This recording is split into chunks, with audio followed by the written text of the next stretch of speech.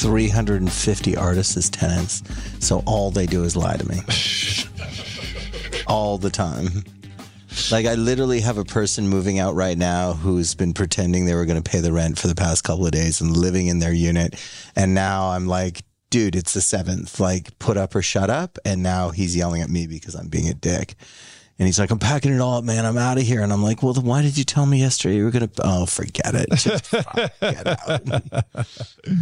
Oh, that's funny. So, yeah. So I feel you. Yeah. So can we use that part or no? You can use it. You can use it all. I didn't use any names.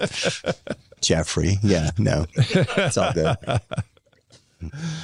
I know you so well, man. I'm so happy to have you here and talk about your... how you just don't give a fuck about what the city thinks and you're doing what you're doing. You guys love that. You developers fucking love that. You think it's hilarious. It's crazy. Man. It is. So here's the deal. Was in California for 15 years, right? Like, you've heard this story, but I'll say it for your wonderful audience out there. So I was in California for 15 years and was part of the punk rock DIY community in California. And it wasn't even a question of whether you're going to get a permit or not. Like, the whole option didn't even exist. When you're opening clubs or everything, like everything, just you're doing a party. Like, I worked for the SF Weekly for about 3 years. So I shot photos for them. And part of my deal was I did this nightlife column, which was that we went to all these different events all over the place, everything, like pride parades or whatever. Like, there was like this big scavenger hunt. There was a lot of Cacophony Society events. There was a lot of just stuff going on. Survival Research Laboratories. There was all of these things. What is Cacophony Society? Cacophony was this great organization that was pre-internet where they would put on these wacky events. So, like, I did urban golfing with them. So we got wiffle balls and there was different holes all over San Francisco. And San Francisco was the golf course. So we just golfed through San Francisco with golf clubs. So we all had golf clubs, we all dressed in golf outfits, and then we golfed through San Francisco. And people lost their minds because you're golfing down Market Street with wiffle balls. But hurting nothing. Hurting nothing, and they don't know they're wiffle balls. Yeah. Cacophony Society started SantaCon. So I was at the very first SantaCon. Do you know what SantaCon is? No. SantaCon's where all these people, it's international now, but it started in San Francisco. And so it was everyone dresses up like Santa Claus over Christmas and just kind of goes on this route through town. And, like, Cacophony Society started that. It was culture jamming. So it was a lot of, like, doing things that were weird for the sake of doing them. I did a Cacophony Society event in LA where they set up all these couches. That looks that's SantaCon. Yeah. So I was at the first one and they sung Santa in effigy and we paraded through Neiman Marcus chanting, charge it. And so that was the Cacophony Society. That's where it all came from. There was one in LA where we set up couches and fishing rods and it was during the LA Marathon. And so we put donuts on the end of the fishing rods and tried to fish in some of the marathon runners. And then if they did come in, they got free lap dances. So we had all these strippers there, which was fun. There was another one where we set up all these balloons and all these lights on this kind of like just giant mess. And then we put it above the Silver Lake Reservoir. And then we position ourselves around the reservoir and just grab people and just said, hey, man, do you see that? Is that a UFO? No way. And people were anyways, this was all pre-internet and stuff like that. So it was fun. Nobody got a permit for any of this. It was never a question of whether like, oh, we better go talk to the city before we put 500 people. There was one cacophony it wasn't even a cacophony event. Everybody at the end of the season would bring all their Christmas trees out to Sunset Beach in San Francisco and light them all on fire. And so hundreds of people would be kind of sneaking around Sunset. And then at the designated time, we would all run out with our Christmas trees and pile them in this big pile and light it on fire. And nobody was like, oh, is this illegal? Is this bad? So I took that and came here. And so when I got here, it made zero sense to me that all of these people were asking for permission. Like, I couldn't figure it out. The American in me just didn't get it. Right. And so all these things weren't happening because people were like, oh, I wanted to do whatever it was, like set up couches and have strippers during the Vancouver Marathon, but the city said I couldn't do it, so I didn't do it. And I was just like, well, why'd you ask? So that's where I came from. That was my culture. So it made a lot of sense when I started doing it here. And in San Francisco, too, there was tons and tons of empty spaces that were being used as artist spaces or live venues or whatever. And no one was going and getting a permit. So when I came here and started doing it, it never occurred to me that I needed to talk to the city. And then once the city started talking to me and I was like, oh, you want me to do something? And for some things you need to talk to the city, like, you know, for the rickshaw or for a restaurant, you have to, but you only have to talk to them a little bit. You don't have to talk to them a lot. Yeah. So, yeah. So that's how it all started. So to you, it's just normal. To me, it was just normal. Yeah. And it still doesn't make any sense. Like Vancouverites are very rule abiding. We like lines. We like rules. We like to be told everything's okay. Very, very like, you know, Vancouverites, like, you know, like they're not going to be the first person to hoop and holler. We take up very little space. You know, when Americans take up a lot more space. So you say Vancouverites, you mean Canadians, you think? No, I mean Vancouverites. Really? My experience with people from Toronto and Montreal, they're a little more ballsy than Vancouverites. But yeah, that was my experience here, is that people just, like, when I started doing the artist space thing, I had this warehouse in Yaletown. When I first moved here, I was doing an importing company. I was importing furniture from India. And I had set up a store in Yaletown when Yaletown was just before all the craziness happened. So this is like 2004, right? And I needed a warehouse. So there was this space that was right on, what was it? It was right at the edge of Yaletown on, God, I want to say it was on Helmeken. Anyways, it was the bottom floor of this apartment building. And so it was like 5,000 square feet and I rented out for $2,000. So I had this huge empty space and it was month to month. And once I closed my furniture store, I had this empty space. So I rented out to these buddies of mine that were artists. And so I kind of got the idea there. And then when I did the Narrow on Main and 3rd, the whole upstairs was empty. And so I kind of did the same thing there. And yeah, it just was like, oh, the space is empty, so I'll just rent it out to whoever. It never occurred to me that I needed to go to the city and say, hey, I want to rent this out to artists. Like, it was just like, oh, the space is empty, I'll just rent it out. Yeah. And were they working in there or displaying art for sale? They were working in there. Oh, yeah. So there was artist workspaces. So that's when I started doing all that, right? And you've been doing it ever since. And I've done it ever since. So I've done like 14 different buildings. The biggest one is City Center, which I just did now. The city got involved at some point. I've involved the city at certain points and had conversations with them and tried, because once, you know, like everybody, you want to do things legit. Like, it'd be nice, because especially when you're signing long leases, it'd be nice to do that. So I started to involve the city back when the early days of it, but that just went south really quickly because they really had a lot of difficult times with me. So... Personally? I think personally. Maybe they don't want to be involved. Maybe they don't want to know. I don't know. I don't know. Like, think about it. Like, if you are working at the city and once you know, then you have to govern it. You have to police it. They're accountable. They're liable. They're not liable. Oh, I don't mean legally liable to their boss. Liable in their mind. Yeah. Yeah. Maybe. I mean, maybe they do. Maybe they turn a blind eye. I honestly have no idea. If they, like, I'm assuming they know about some of them, but I think a lot of my artist buildings, nobody just knows about. Yeah. Right? City Center's so big and so huge that it was impossible to miss. Yeah. That's a big one. But, you know, and I've been busted along the way for a couple of them. Right. And, you know, like, there's things like the rickshaw. Like, when I opened the rickshaw in 2008, they wouldn't give me a liquor license, the city. And so I ran it for 3 years without a liquor license. And I told the city I was going to do that. Like, there was all of this conversation about allowing me to do it, and it wasn't a change of use because it was previously a movie theater changing into a live music venue. And so, you know, I was in conversation with them a lot, and they didn't want to give me a liquor license because it was going to piss off the Nightclub and Bar Association, Bar Watch, right? And so they were like, no, you can't have a liquor license. And I was like, well, that's just stupid. How am I going to make any money? And I said that to the head of licensing, and she was like, sorry. And I said, well, I'm going to do it anyways. And she was like, yeah, I know. And I was like, okay. And then she said, what did she say? She said, I hope Victoria doesn't find out. Victoria, the city? No, Victoria, like the province. Person? The province. The province. She said, basically, I hope the province doesn't find out because they control liquor licenses, right? And it took them 3 years. Eventually they found out. They found out. Yeah. And then they shut me down. Well, they tried to shut me down. And then I went back to the city 3 years later and said, hey, I just got busted. Yeah. What are you going to do? And they said, we'll give you a liquor license. You're a maverick. I'm a maverick. I'm an idiot is what I am. No, you're like a Robin Hood type.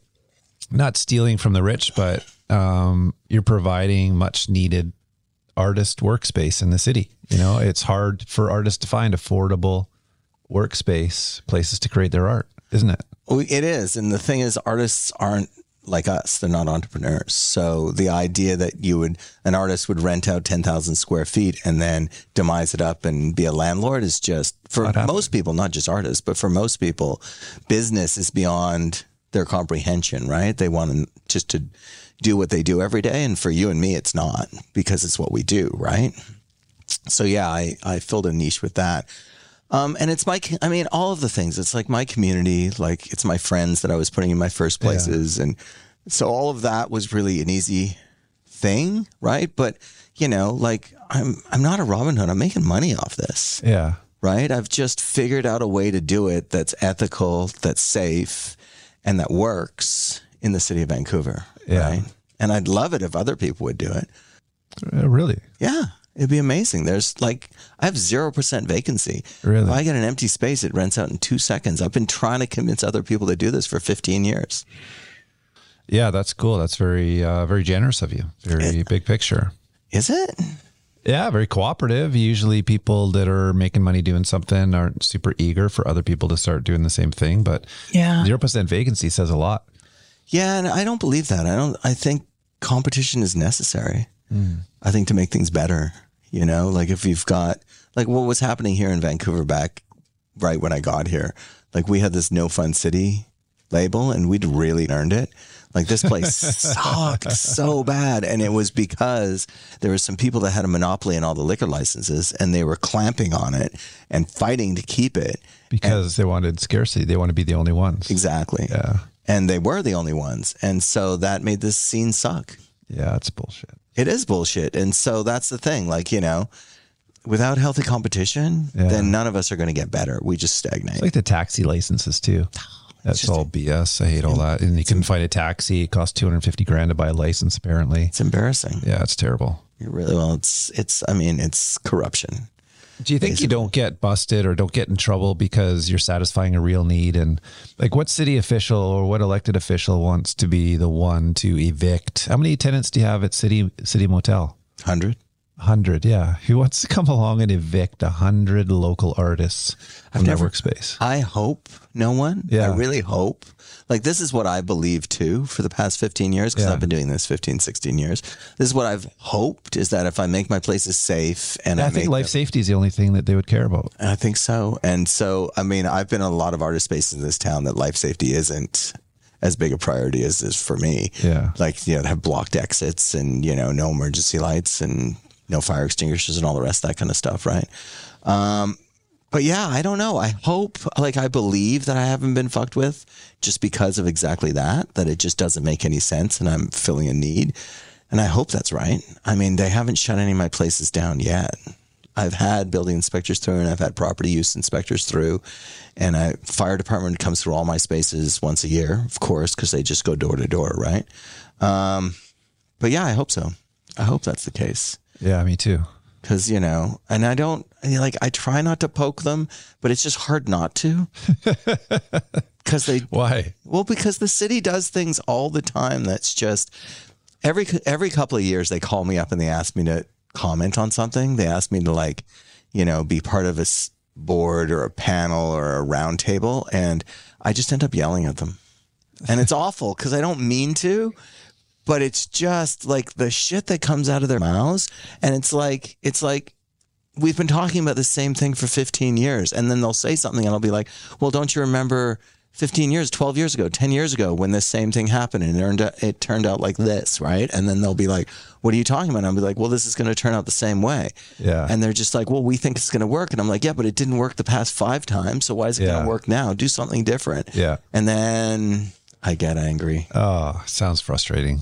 So anyways, they don't call me that often. Yeah. But you're working on, I guess, Emily Carr? Yeah. I'm trying to take over the old Emily Carr College of Art and Design on Granville Island. Big one. How big is that building? It's 120,000 square feet. That'd be the biggest yet. Yeah, that would be the biggest yet. And I've been talking to the CMHC for a year and a half about it now. Yeah. And because they own it. The CMHC runs the island. Runs the island. Yeah. It's owned by the federal government. So the CMHC runs it. And the people who I've been talking to the CMHC are actually, the two guys there were put into, the two ones that I'm talking to, they were put there to instigate change and to reanimate the island because it's been going through a lot of struggles over the past 10, 15 years. And so they're awesome and they really want to instigate change. But I think I can be a little scary because of my wild cardness. And your sleeve tattoos and your anger. Do you think that? The anger. I think the anger and the insanity. I think I'm kind of crazy. So I think that doesn't really work well with federal government checks and balances and all that kind of stuff. Yeah. So I think there's me giving them a proposal that could make sense, which I think I might be capable of doing. I think so. Well, you're the best operator. You get the market.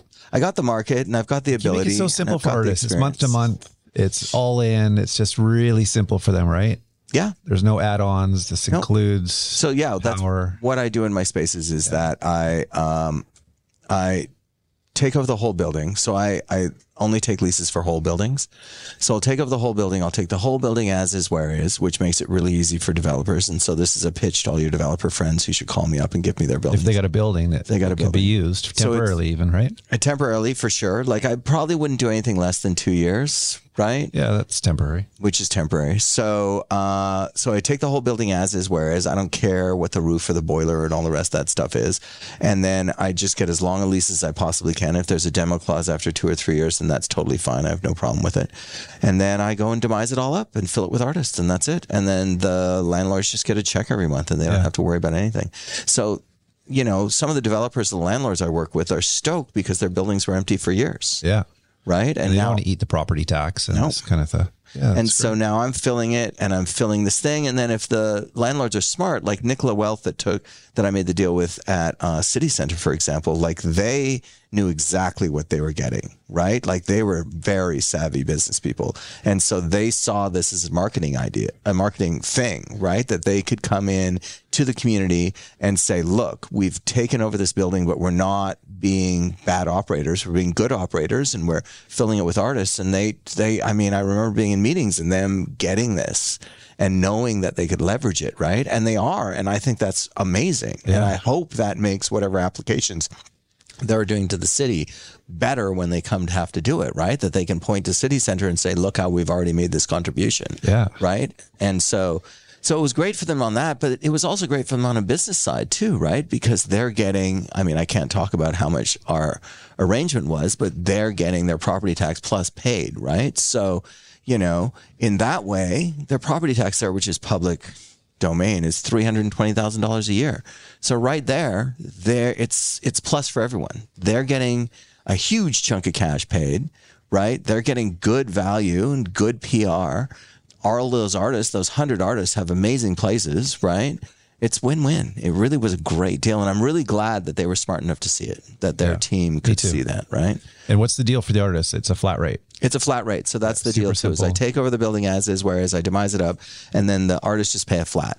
So everything's included. Heat, light, property tax, somebody cleans the washrooms, all that kind of stuff, Wi-Fi, so that they don't have to stress. Because once you start digging into stuff like that with people, it gets complicated. Yeah, right? Simple. And then generally I don't raise the rent unless my rent gets raised. So if something happens there, like if I have a bump at some point in my rental agreement, or if I am doing a property tax deal and the property tax goes up, then I'll pass that on to the artists, but very rarely. Like there's just no point, right? Do you always do the murals on the building, or was that a special thing there? Well, what I did for City Center was when I got the deal, I knew this friend of mine, Adrian, who was one of the higher ups at Mural Fest. And so I called him up when I was making the deal and said, dude, I'm getting this building. It would be great because they do the Vancouver Mural Fest around that area anyways, right? And I'd been supporting and involved with that for years. So I called him up and said, hey, I'm going to get this building. Do you want to help me out? And he was like, yeah. And so I helped him negotiate a deal with Nicola Wealth, where Nicola Wealth supported Mural Fest in painting the building. Cool. Which was really cool because that just made it. It would have been cool without that, but having that mural on there. So that's awesome. Nicola Wealth came in as a supporter of not just that building, but of Mural Fest as a whole. And through that, paid for that mural, sponsored that mural. That's cool. Yeah. So how does that work? Like they probably paid for the paint and the artist came through the Mural Fest group? Or? They worked, exactly. So Nicola Wealth came on as a sponsor, and then from that sponsorship, they got that building plus all the whatever PR they get around it too. I don't know the exact parts. Did we talk to them about this building? Was it Mural Fest? Yeah, I think we had a weird experience. It got weird. It got political. Like I think I got uncomfortable with it when they wanted to decide what the art was going to be on the wall. On this building? On this building, yeah. We have that huge 70-foot east-facing wall there. Yeah. And it felt like there's a process around going to the community and getting everybody's buy-in on what it should be. And being in Gastown with all of the dynamic energy in Gastown, I was afraid that it was going to end up being political, and I just didn't want to be political. I just wanted something beautiful to look at. That their mural? The mural, the content of the mural was going to be something, charged. And they wouldn't guarantee you that it wasn't? No, I just felt I didn't want to get into a process with the community and then end up being an asshole that was vetoing something I didn't like. 100%. So I just bailed. Well, that's a whole other part of our world too, is fear of not doing things for getting canceled. Yeah. Which is real. Yeah. 100%. That's what it was, yeah. Yeah. I'm a 54-year-old white guy creating artist space. Yeah. Yeah. It's You're familiar. Yeah. I'm very familiar. Very familiar. So I hear that, and it's a drag that you hesitated on that. Yeah. Because of that fear. But I hear that. It's real, man. Yeah, it is. Yeah. I've been canceled a bunch of times. Little fraidy cat. Just didn't want to be that guy, that one that's, hey, we want to paint I don't even want to say, but it would be something that if I didn't like it, I was being an asshole for not allowing it all of a sudden. To be perfectly honest, Mural Fest probably would have worked with you to try to avoid stuff like that and no cancellation kind of stuff. But it's when you put yourself out there publicly, like you or I do, then, you're open to all of it, right? Yeah. Like my friend Kareen that owns the Rio, she gets lambasted. Like she gets fucking destroyed. For what? Anything. Like she did a showing of Deep Throat a couple months ago. Just for fun? Well, yeah, just for fun. Just retro. Just for fun. She did a showing of, they do awesome shit at the Rio. And so she did Deep Throat, and then she had a panel afterwards, which had the director's kids on it and a bunch of activists and a bunch of other modern porn makers to talk about Deep Throat and the history of it and its place. Impact, yeah. And she just got destroyed because Lydia Lovelace, there's a whole story with her coming out and being anti-porn and talking about her negative experience in making Deep Throat. And then, she went back to do it. It's a whole long thing involved. But yeah, there was internationally people just calling her a rapist and calling her horrible things and protesting the Rio. And then that happens to her a couple times a year just because she goes out and does stuff, right? Crazy. Better not to do anything. Well, that's the thing. Then you don't do things, right? Yeah. And, if you're not really doing anything evil, like I said, I've been canceled a couple of times. And if you're not doing anything evil, like if I'm not actually going... What happened to you? I don't think I know how you got canceled. Which time? Well, I don't know. The first time? The best one was when I opened I opened this cafe called Burnout, and it's a motorcycle cafe. And so we hired all this very young woke staff, very young. And it was a mistake to hire all these woke staff because they didn't really jive with what was going on. But, the clientele? It wasn't that they just didn't, they wanted to work in a woke queer cafe. And I wasn't creating a woke queer cafe. I was creating a motorcycle cafe that I wanted to be diverse, right? Because I believe in, that motorcycles, I'm not a Harley dude. I believe in weirdness in motorcycles. So I wanted that to be reflected in my staff. And I'm positive towards diversity too. It's one of the things that I aim for in my hiring policies. Anyway, so we set this all up. We did it all. We started to open it up, and we were getting a lot of we weren't just jiving with these people that I hired. And so we did our first opening party, and there was 200 motorcycles there, right? And the cops show up, of course, because there's 200 motorcycles there. And so the cop shows up, and the cop that showed up was like, I love this. This is so awesome. Vancouver needs more of this. He's a motorcycle cop. He knew one of the people there. He was this friend of his grandkids, and he was stoked. And so I'm inside, I'm showing him inside, and I buy him a coffee, right? The next day I get an email about the history of police oppression of people of color from one of my staff. And another one of my staff calls me up and says there was a photo on social media about, with you and a cop in it, right? You're being nice to the police officer. Exactly. And so there's this whole conversation. I'm like, fuck. So I have a staff meeting. So I sit down and I explain to these kids, I'm like, look, here's the deal. It's not whether I like police or not. I don't particularly, but it's not that I hate them. Anyways, here's the deal. If I told that cop to fuck off, then he could have shut us all down. He could have shut this whole thing down. He could have parked a squad car out front. He could have cleared the whole party. And he was being cool with it. So, of course, I bought him a coffee. And if he comes back, I'm going to buy him another coffee. Of course I am. It's just polite. It's polite and it's awesome. And he was supportive. So, of course, next day, they all quit. No way. All 4 of them quit. And then they went online and started talking about how I'm pro-cop. No way. Yeah, straight up. So then there was all these conversations because we were doing the Pride Run and we had this other group there, the Litas, which is a female riding group. And so they're all calling me up being like, what do we hear that you're pro-cop? Like, what's going on? And I'm like, are you kidding? Serious? Oh, my God. So then I had to have, but that's what I'm talking about, right? It's easy to get canceled. And that was just those kids were unhappy because whatever was happening in that cafe wasn't what they wanted to see. And so as my employees, and so even though I had a different vision than them, it wasn't jiving. So we were already having friction over that because they wanted it to be a queer woke cafe and I wanted it to be a motorcycle cafe, right? And so they were having their own internal conversations around that about how to make it more queer and less motorcycle, I guess. And I was driving in a different direction. So it would have come to a head anyways, and that's how I ended up doing it. Yeah.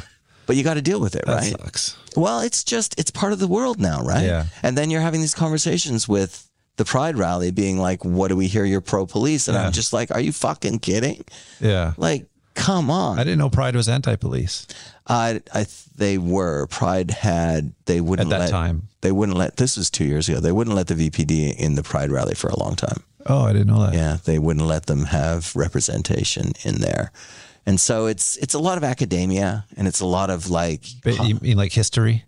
Well, there is a history of police oppression of minorities and of the queer community, 100%. Yeah, and that's why. 100. I mean, that's how Pride started. It started from the Stonewall riots, right? So there was Stonewall riots because the cops came in and busted a gay club. I think it was in New York. And so they rioted about that. And that's where Pride started from. Oh, I didn't know. Pride has a deep political anti-police beginning to it, 100%. And listen, cops, I'm not saying they're much better now, but cops have a long history of beating the living shit out of people who they don't like. Yeah. And they didn't like gay people for a long time, I'm sure. Yeah. So anyways, all of that is true. All of that does come from somewhere. All of that was a conversation. And it's important to have those conversations like we're having right now about it. But at the same time, it's like you didn't have to cancel me over it. Yeah. So anyways, you got to deal with that if you're a public person. Sucks. Well, it's part of the deal now, though, right? I bought an original piece of LGBTQ. Did I say that right? LGBTQ? Yes. I bought that today. At your kids' thing? Yeah. The artist was 12. I was actually super impressed. She was explaining it and she was donating partial proceeds to an awareness group that was bringing awareness to, she had an acronym. She couldn't quite remember what all the letters meant, but it was super cute. And I think there was 10 or 25% of the profits going there. Amazing. That's great. Fired up. And that's great that we can have those conversations in elementary schools now, right? And include this conversation about the police and included how it's got a history and pride and why and all that kind of stuff. I think that's really important.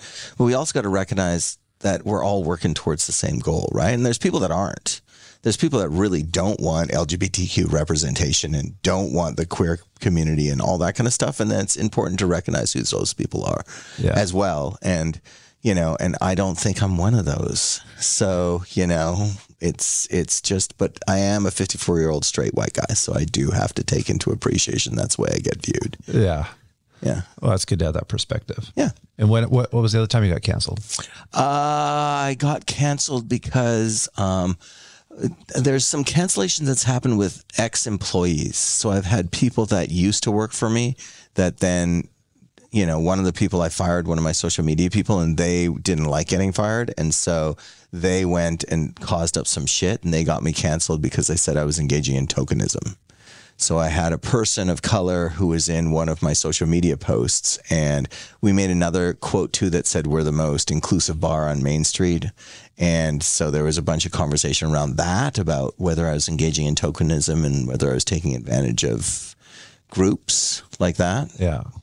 So yeah, so that was a whole online thing that I had tokenism to is using a person of color in your advertising to make yourself look good. Right. Yeah. When you, like, for example, if I, at that point I didn't have any, I had very few people of color in my staff. And so we used a person who was in our restaurant. There was a regular in an ad. And so she glommed onto that and made a thing out of it. Right. But in that case too, like, there wasn't any teeth to it, just like with the cop thing. And so that's what I've been finding, is that it's easy to spit stuff out online. It really is. But it, like, when you get down to it and you start talking to me, and it's like, oh, David, like, it's making an implication that I'm somehow racist. Right. Yeah. And then you talk to me and you're like, oh, like, David's engaging in tokenism. Right. So he's bad. And then it's like, you talk to me and then you're like, oh, there's no way this guy is doing that. Like, forget it. So the proof comes out, but when it's out there online and you're getting lambasted, it sucks. Yeah. So, Yeah. Yeah, that's tough. I mean, with those bars and cafes that you run, and the artist community, I mean, you're really in that world.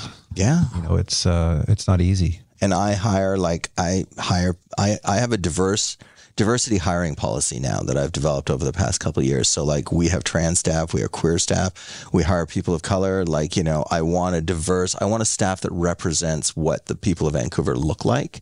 I made a decision a couple of years ago to do that. So now that's reflected in our hiring, and that's one of the criteria that we use for hiring. So now we have a staff that actually, I feel, represents what the city of Vancouver looks like. And so, when you start to venture into that as a 54-year-old white guy, that's dangerous territory too, right? Because then it's like, oh, what right do you have to come in and start saying things like this, right? What right do you have to engage in this conversation? Because you're not a person of color and you're not queer. So where are you in this, and why are you in this? Or are you just using it as something that, you're doing to make money, or something that you're doing to be more, to better your bars? And so then there's those fucking conversations too, which suck. So yeah, it can't be easy managing the artists too, because artists are, not flaky, but they're artists. They're purely into they're passionate about what they do. They're not necessarily business savvy most of the time. They're often, out there a little bit. The artists are better than the musicians were. Oh, you had musicians in your spaces too? No, the rickshaw. I ran the rickshaw, and then I owned this other place called the Hindenburg, and I owned the Fox. The musicians were tough, because the musicians were at a level where they had thousands of people actually staying there worshiping them. The artists are like alone in their rooms, suffering. So they're a little suffering artists. They're a little more. Artists actually aren't that hard to manage, most of my artists, because what I had to do was establish really solid rules and really stick to them.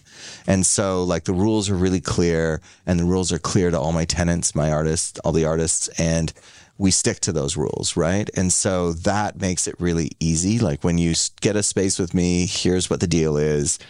Simple. Here's what the rules are. Here's what you can and can't do, right? And then later on, when they start to, exactly like you're saying, when they're not business people and they're having a tough time with it, you can refer back to that. And then I just stick to it, right? Like, when people want to get out of their agreement early, or they want to, use their deposit for their last month's rent or whatever it is, then I just stick to the rules and say to them, I'm really sorry. And, that makes me a dick, but unfortunately it's the only way to deal with it. Yeah. Right?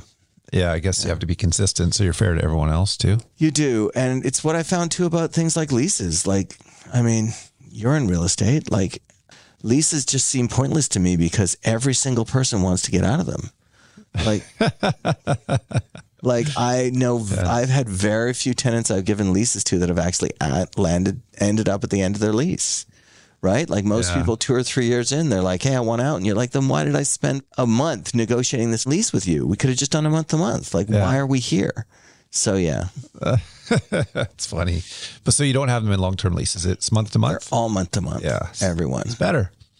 It's better for everyone, and it's actually better for them too. It's scary for a lot of people. And I mean, as a restaurant, I would never do that. Yeah, of course. But, for artists, it's way easier, because then, everybody, when they do anything, is going to be there for the rest of their lives. And then they get into it and life changes. So who's your like most common type of tenant? Is it a painter, sculptor, or what kind of art is happening in there? I guess, yeah, it would be visual artists. It'd be drawing and painting. Yeah, for sure. But it's all over the map. I mean, we've got people doing podcasts. We've got barbers. I've got ceramicists, woodworkers, and everything. Filmmakers. Yeah. Cartoonists, like all of it. That's cool. So, like everything. I've got a guy making tiki mugs. Yeah. Right? Like, you name it. Is it publicly accessible? Like if I went there, could I walk through and look and see what people are doing? The city center? Yeah. Yeah. You can cruise all the way through. And then usually like on weekends, like during the week, it's a little quieter. But on weekends, most of the people are there working and their doors are open. And a lot of people are there trying to sell stuff too during the week. During the weekends too. So you can just, pop in and check it out. You mean there might be a door open and an artist in there selling their stuff? Totally. That's cool. 100%. I would like to go see that. Well, 100's a lot. So like there might be 80 open doors and 80 different things to look at. Yeah. Well, we do, we're doing these big events this year. We're doing the Vancouver Farmers Market is doing this pop-up thing on the 22nd of July. And so we're going to do an open studio with that. So then what I do is I do a big promo with all the artists, and then we do an open studio. And so the Farmers Market helps support that by all their advertising. They're going to talk about the open studios too. And then we'll get like 50 people with their studios open. And that's when it's really fun to come down, right? Because then you can do that. And then during Mural Fest as well, which is August 10th, the weekend of August 10th, that's going to be the same thing. All the studios will be open. And I'm trying to do another one for September, but it hasn't come together yet. So, Yeah. Cool. So that's a great time to come down. I'll give you a heads up about that for sure. I would love to see that. Yeah, it's good. I think you're good at that market, those tenants and all those hundreds of month-to-month leases. But I think it's part of the value that you bring to your developer partners, your landlords, which is in this case a developer. Because they don't want to deal with that. I can tell you, they really must appreciate from you just a simple, straightforward lease. And then you are adding value to the community by providing these spaces for this artist and dealing with all of it, all aspects of it. Totally. And I mean, I work, like you're saying, I work as a placeholder for a lot of people. Like I have developers who just didn't want to deal with the headache. And so they gave me their buildings and they take no public credit for it at all. Yeah. And then there's people like Nicola Wealth who 100% saw the value in it, right? And then there's just other landlords too. Like I've got individual landlords who have owned a building, their parents owned a building. It's been in the family for 30, 40 years. And you're right. They just don't want to deal with the day to day. They don't want to deal with the headache, and I take care of that for them. Yeah. I just, I make sure they're paid.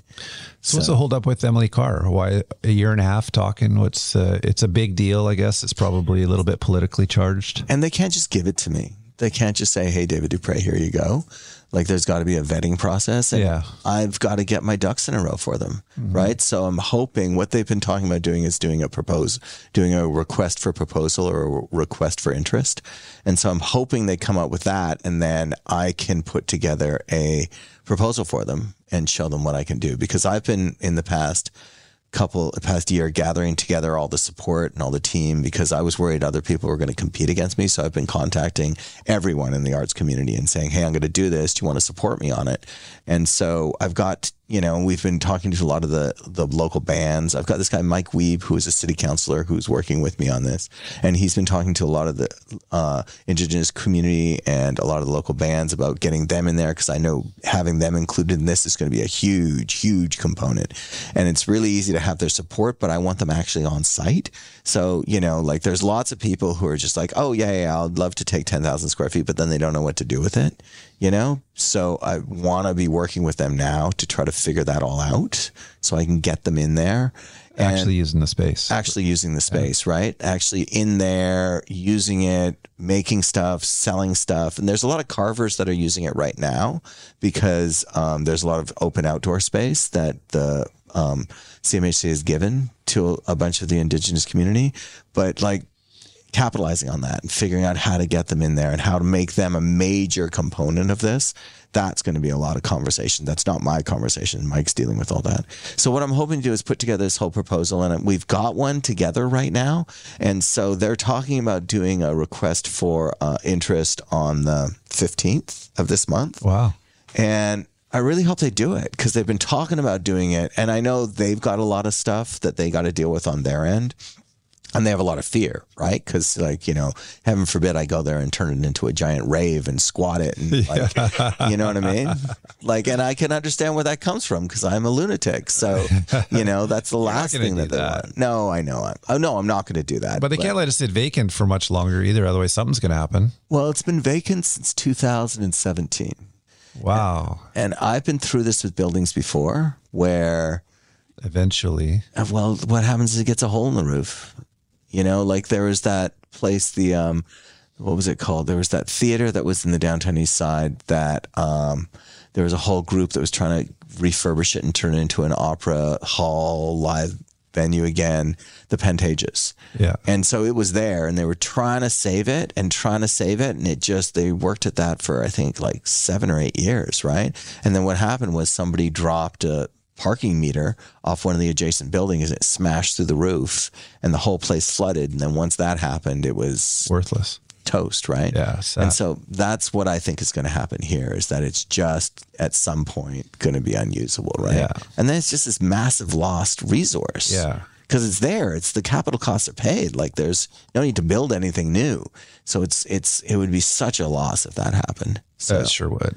So what my plan is, and I probably shouldn't say this because Tom and Sebastian from the CMHC will probably hear this, but I already told them I was going to do it, is I've got this plan. So if they don't come out with the proposal, then I'm just going to release the plan and we're just going to go and send it to everybody. And so we're just going to send it to the mayor and send it to the MLAs and just share it with there's a Granville Island board, share it with them and just start talking about it in the hopes that people will be like, oh, hey, this is a great plan. Why doesn't the CMHC do it? And in that way kind of force their hand. But I want to work with them. So I'd much rather not be the dick about this. My first idea was to actually squat it. Was to actually go break the doors down and just fill it with artists. I'm not kidding. And then what are they going to do? Well, that was it. It was just 250 artists in here. Exactly. So I was going to get all these different artist groups together and then we were just going to go bash the doors down and just take over for a day and just create all this art and then be like, look, we're here. And then make it into a media thing, right? Yeah. And force the CMHC to actually do something. Yeah. I mean, we're not going to do that, but that would have been now, crazy. Yeah. But it would have got it done, right? And I think sometimes it's like my conversations about the city is sometimes you need to give a little push when it comes to government agencies to get them to do stuff, to get them out of their minutia. Because that's really what we get down to with the City of Vancouver is they just get, and you know this as a developer, they get so caught in their process. They get so celebrating the minutia of like getting from A to B, they forget they're supposed to get to B, right? Yeah. They forget that their goal here is to build a house or build a condo or whatever, and they just get caught in all this process and celebrate it amongst themselves so much that they forget, right? So I think it's really important for us to be pushing, you know, and to be like, hey, City of Vancouver, hey, feds, you know, like, you're right. This building's been empty for too long. We need to do something. Trouble is the federal government owns it. So they're not paying, property tax. Do they pay property tax to the city? No. It's government land. Government land, federal land, no property tax going to the municipality. So they don't have the same urgency that, you know, the other developers have. I think they got operating costs. Like it's costing them money to keep that building alive. Yeah. Heat and light and all that. And the islands, money. You know, and they gotta clean the streets and fill the potholes and all the rest of that stuff. So they've got costs. Yeah. You're right. There's just not like you and me. There's not like costs that are coming out of their checking account every week, right? So I wonder, it's such a huge building. I wonder if they might worry about your ability to manage the building itself, the necessary repairs, that kind of thing. It's possible. I mean, that's why I want to get into the conversation with them. Yeah. So that I can show them that it's not an issue. Would you ever partner on a building like that with a builder or somebody like that? Well, you brought that up with me. So thank you for bringing it up again. I would, but I'd be scared, man. I mean, I'd be really... But the builder's going to squeeze you out in some way? My business model is weird in that I don't maximize my profits, right? Like I could be getting more money for my spaces than I am. And I think that's a little confusing to you guys' side of the table of that, like, you know, why am I getting $24 a square foot annually or $20 a square foot when I could be getting from an artist, when I could be getting, 50 from a tech company, right? Like, why aren't you maximizing it? Why isn't that happening, right? And there's a bunch of real reasons for that, not just the Robin Hood thing like you're talking about. I mean, the one thing that I've found is that if you charge affordable rent, then you don't have as much turnover, right? Like, if people can afford to pay what they can afford to pay, then you don't have to deal with any of that headache of new tenants, and you don't have to deal with them doing things like parties or living there and all the rest of the stuff. You can really impose a lot of rules if you're giving people a break. And if you're clear on that, if I say, hey, I'm giving you a great rate, don't fuck around. And then they hear that. Do you know what I mean? But if you're charging people an arm and a leg, then they're stretched, and then they're like, entitled, and exactly. So there's a real reason for it, but it's still at the same time, I think a lot of real estate agents or developers would have a hard time getting their head around that. Like, why am I charging 25? I could be getting 50. Yeah. And so I don't. Yeah. I don't for a bunch of, I do also for moralistic reasons. I don't do that as well because I don't think it's right. But also it's a good viable business model too. Right? So you just worry that a developer or a builder partner just wouldn't get that, wouldn't be interested. What's the upside for them if we're charging below market rents? Yeah, I mean, partnerships are tough, man. Yeah, you've done them; they're hard, right? And that would be a partnership. So it's like, do I want to get into a partnership with something like this? Because there's going to be weirdness in this Granville Island thing, right? Like, I'm going to be giving a lot of, not giving, but there's going to be a lot of people I'm going to bring into this that aren't traditional tenants, like a lot of like, there's going to be a restaurant in there. There's going to be a brew pub. Opus wants to take 15,000 square feet. Like, there's going to be some traditional tenants for sure, but then there's going to be a lot of weirdness. There's going to be a lot of people who you wouldn't normally be thinking of as a tenant, no credit, no nothing. They want to do something really weird, and I'm going to be super supportive of that, right? So I think a good way for an artist to build credit, though. I just thought of that when you said that. Yeah, they might have no credit or bad credit, and they come in and pay you on time for 24 months, and we earn a reference. We give rent receipts. Yeah, So yeah, but I'm just saying, like, I don't want to be arguing. Like, I want this to be weird. Like, this really needs to have a vision, and the more people that get involved in that vision, what I've found when you're doing anything that's creative like this, and this will have a lot of creativity to it, it starts to become problematic if there's too many cooks in it, right? Yeah. So I'm just hesitant around all that, but I'm not against it. And I think maybe that's like what we talked about. Maybe that's what the CMHC needs to see. Maybe they need to see me partnered with a developer who gives legitimacy to me, right? And then that gives them the confidence to be like, oh, David's got key backing him. So we believe that he's going to be able to pay for this, and he's not going to. Maybe it's not a builder developer. Maybe it's just a financial backer, so that they could rest assured that if David's running it, that if it was decided that a patch wasn't adequate and the whole roof needed to be replaced or something, that you could write that check. Or then somebody could, they would lend me the money. Like, the bank would say, yeah, we'll give you the $2 million. Well, if you have a backer, in the development world, that happens all the time. There's a small developer doing a big project, and that small developer goes to a big developer to kind of like underwrite the construction loan.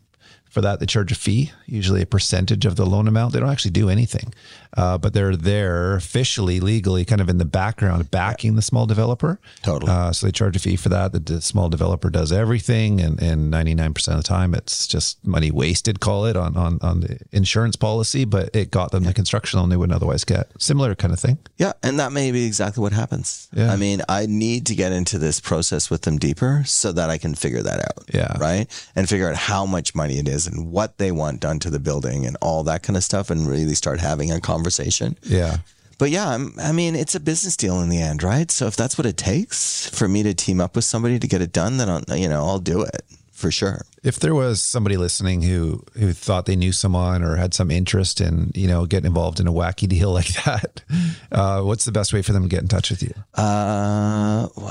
I mean, are we allowed to talk about phone numbers on this thing? You can do whatever you want. It's your phone number. Well, they can call me, what the best thing is to do is just go to my website. It's thenarrowgroup.ca. And that's got all my projects on there, but it also has the contact information. So that's the best way to get a hold of me. Yeah, for sure. No yeah. doubt. And they can just send an email to the general email and I'll get it. Absolutely. Or they can contact you and you can give them my phone number.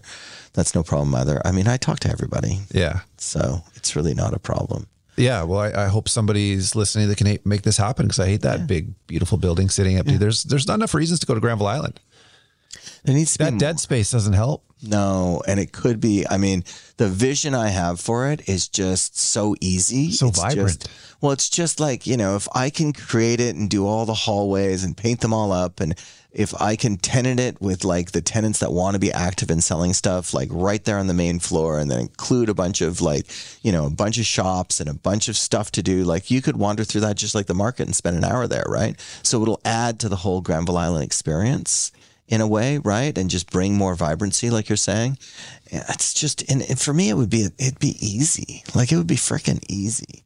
Like it wouldn't take me anything to do it. No, you could do it for sure. Yeah. So we'll see. Hopefully they give me that. But in the meantime, I mean, it's like any deal. Like maybe it happens, maybe it doesn't. So I'm not putting all my, hopes and prayers into it. Right now, though, I am trying to do another building. There's another place that I'm negotiating with somebody on right now that I'm hoping I can land another 15,000 square foot building.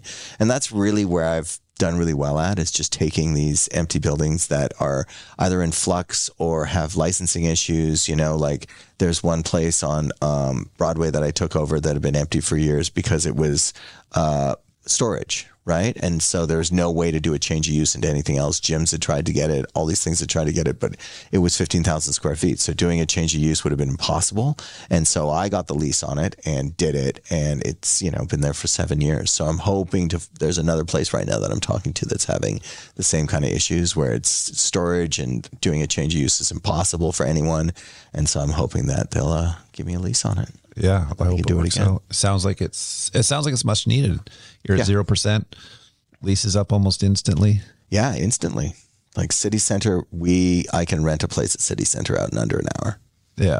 Like I don't got a wait list probably, right? Well, we don't even keep wait lists because it's just so few and far between when we actually get a space. How does an artist listening get on the wait list? Narrowgroup.ca? Yeah, if they just send us an email at narrowgroups.ca, then we can let them know if there's anything available. So that's cool.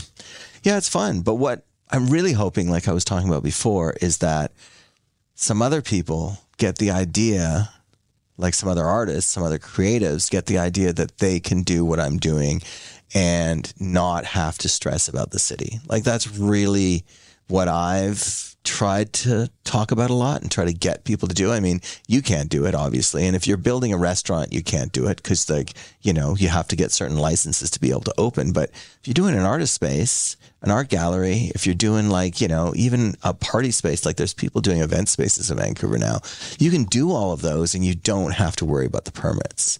And you don't have to wait for the city. I mean, it goes back to what we were talking about before about Vancouverites and them being rule of law abiding and all that kind of stuff. Like everybody here is waiting for the city. All the artists are waiting for the city to help them. And like, oh, the city said this and the city said that and the city's going to do this and give us this money. I mean, we're not like, if you're waiting for them, you're dead. Because you know how fast the city moves. It takes 7 years for them to build a fucking building. So why on earth are they going to support an artist in any kind of timely fashion? So just do it. And if the city catches up, I think that's amazing. And I think that would be how we would change the art scene in Vancouver, is by people just doing it. Just going out and just saying, I want to do a show. I want to do an opening. I want to do whatever it is. I want to do, I want to do SantaCon. I want to do something, and just doing it and not worrying about whether there's a permit or not. Yeah. And so that's really what I'm hoping a lot of the younger kids, the entrepreneurs, pick up. Yeah. Because we're just so embedded here in money and in process. And if we can just leave that alone for a minute, we can get a lot of cool shit done. Yeah. Yeah. I hope you're right. I hope that happens. I think the city knows and sees everything. And I think they're watching. They're watching. I don't mean in a creepy way, but I've been innovating in real estate and investing in things that have had, they don't fit inside the box of what's been done before. So more than once in the past, some level of governance has reached out and said, we're kind of not saying that stop, but we're not saying what you're doing is properly governed right now. But we're just watching, and kind of learning through the process. It's a lot of, if it comes up with technological innovations and different approaches to things. So I think they watch insofar as, the public is safe and nobody's being taken advantage of, and everything seems legit, that they learn from industry, frankly, half the time or more, Yeah, I think that's exactly how they're supposed to learn. Yeah. That's what I'm saying, is that if we're waiting for the city to do something, then it's kind of the cart before the horse. They can't solve the artist thing. It's going to be the entrepreneurs. It's why I love being with those kids today, and the passion of the young entrepreneurs and their fire to totally create, invent, solve problems. Yeah. And I mean, like I said, I don't see any of that as being competition, right? Like we're a big enough city that we can have multiple people doing different versions of the same thing here and not be competing, right? Yeah. Like, it's the free market economy. It will help sift through that. Like, if too many people are opening up, pottery co-ops, then the pottery co-ops aren't going to be able to afford to do it, right? Because they won't be able to get there enough people to do it. But if there's thousands of people that want to do it, then great, right? Like, let's not put a limit on it. Let's just go out and let the market figure it out. Yeah. Right. And that's why I'm not worried about the artist spaces. Like, I would love more people to do it, because it'll just raise awareness and raise more artists and make my conversation easier, because I won't be the only one fighting the city. Then we'll have 10 people fighting the city, and then we can actually make some changes, right? Yeah. So I think that would be awesome. Some colleagues. Some colleagues. There's a couple out there right now who are doing it pirate style like me, but there's a bunch that are doing it super legit through proper channels. And so yeah. It's different directions, and nobody's at the scale that I am, but yeah, there's some people that could, and I'm like, do it, go. Well, if they're out there listening, just do it, man. I love what you're doing. I appreciate it. I love artists. I love weird. I love you. I think it's awesome.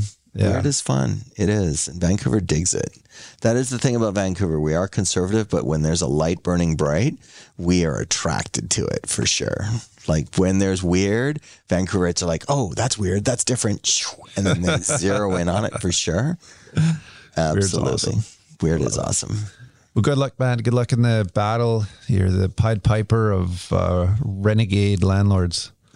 Inspiration to many. I'm just an idiot. I'm the only one that's stupid enough to do this. I know of others, not in the artist space, but I have a good friend who's doing it in the student housing space too. Anytime there's a real need being solved, I think, again, the cities, the governments are watching, and so long as life safety is fine and that real need's being solved, I don't know if blind eye is the right word, but they're just sort of letting it happen. That's cool. That's actually really good to hear. Yeah. That is, because like I said, I don't have any contact or any conversation around any of that. So I'll connect you guys. Because we just do it in our silos, right? Yeah. So, how would I know somebody's doing renegade student housing? I think that's amazing. Yeah. But unless I'm looking for student housing, that's never going to pop up in the world. Totally. So. Well, I'll connect you guys. You guys should definitely have coffee. That's cool. That's awesome to know. Yeah.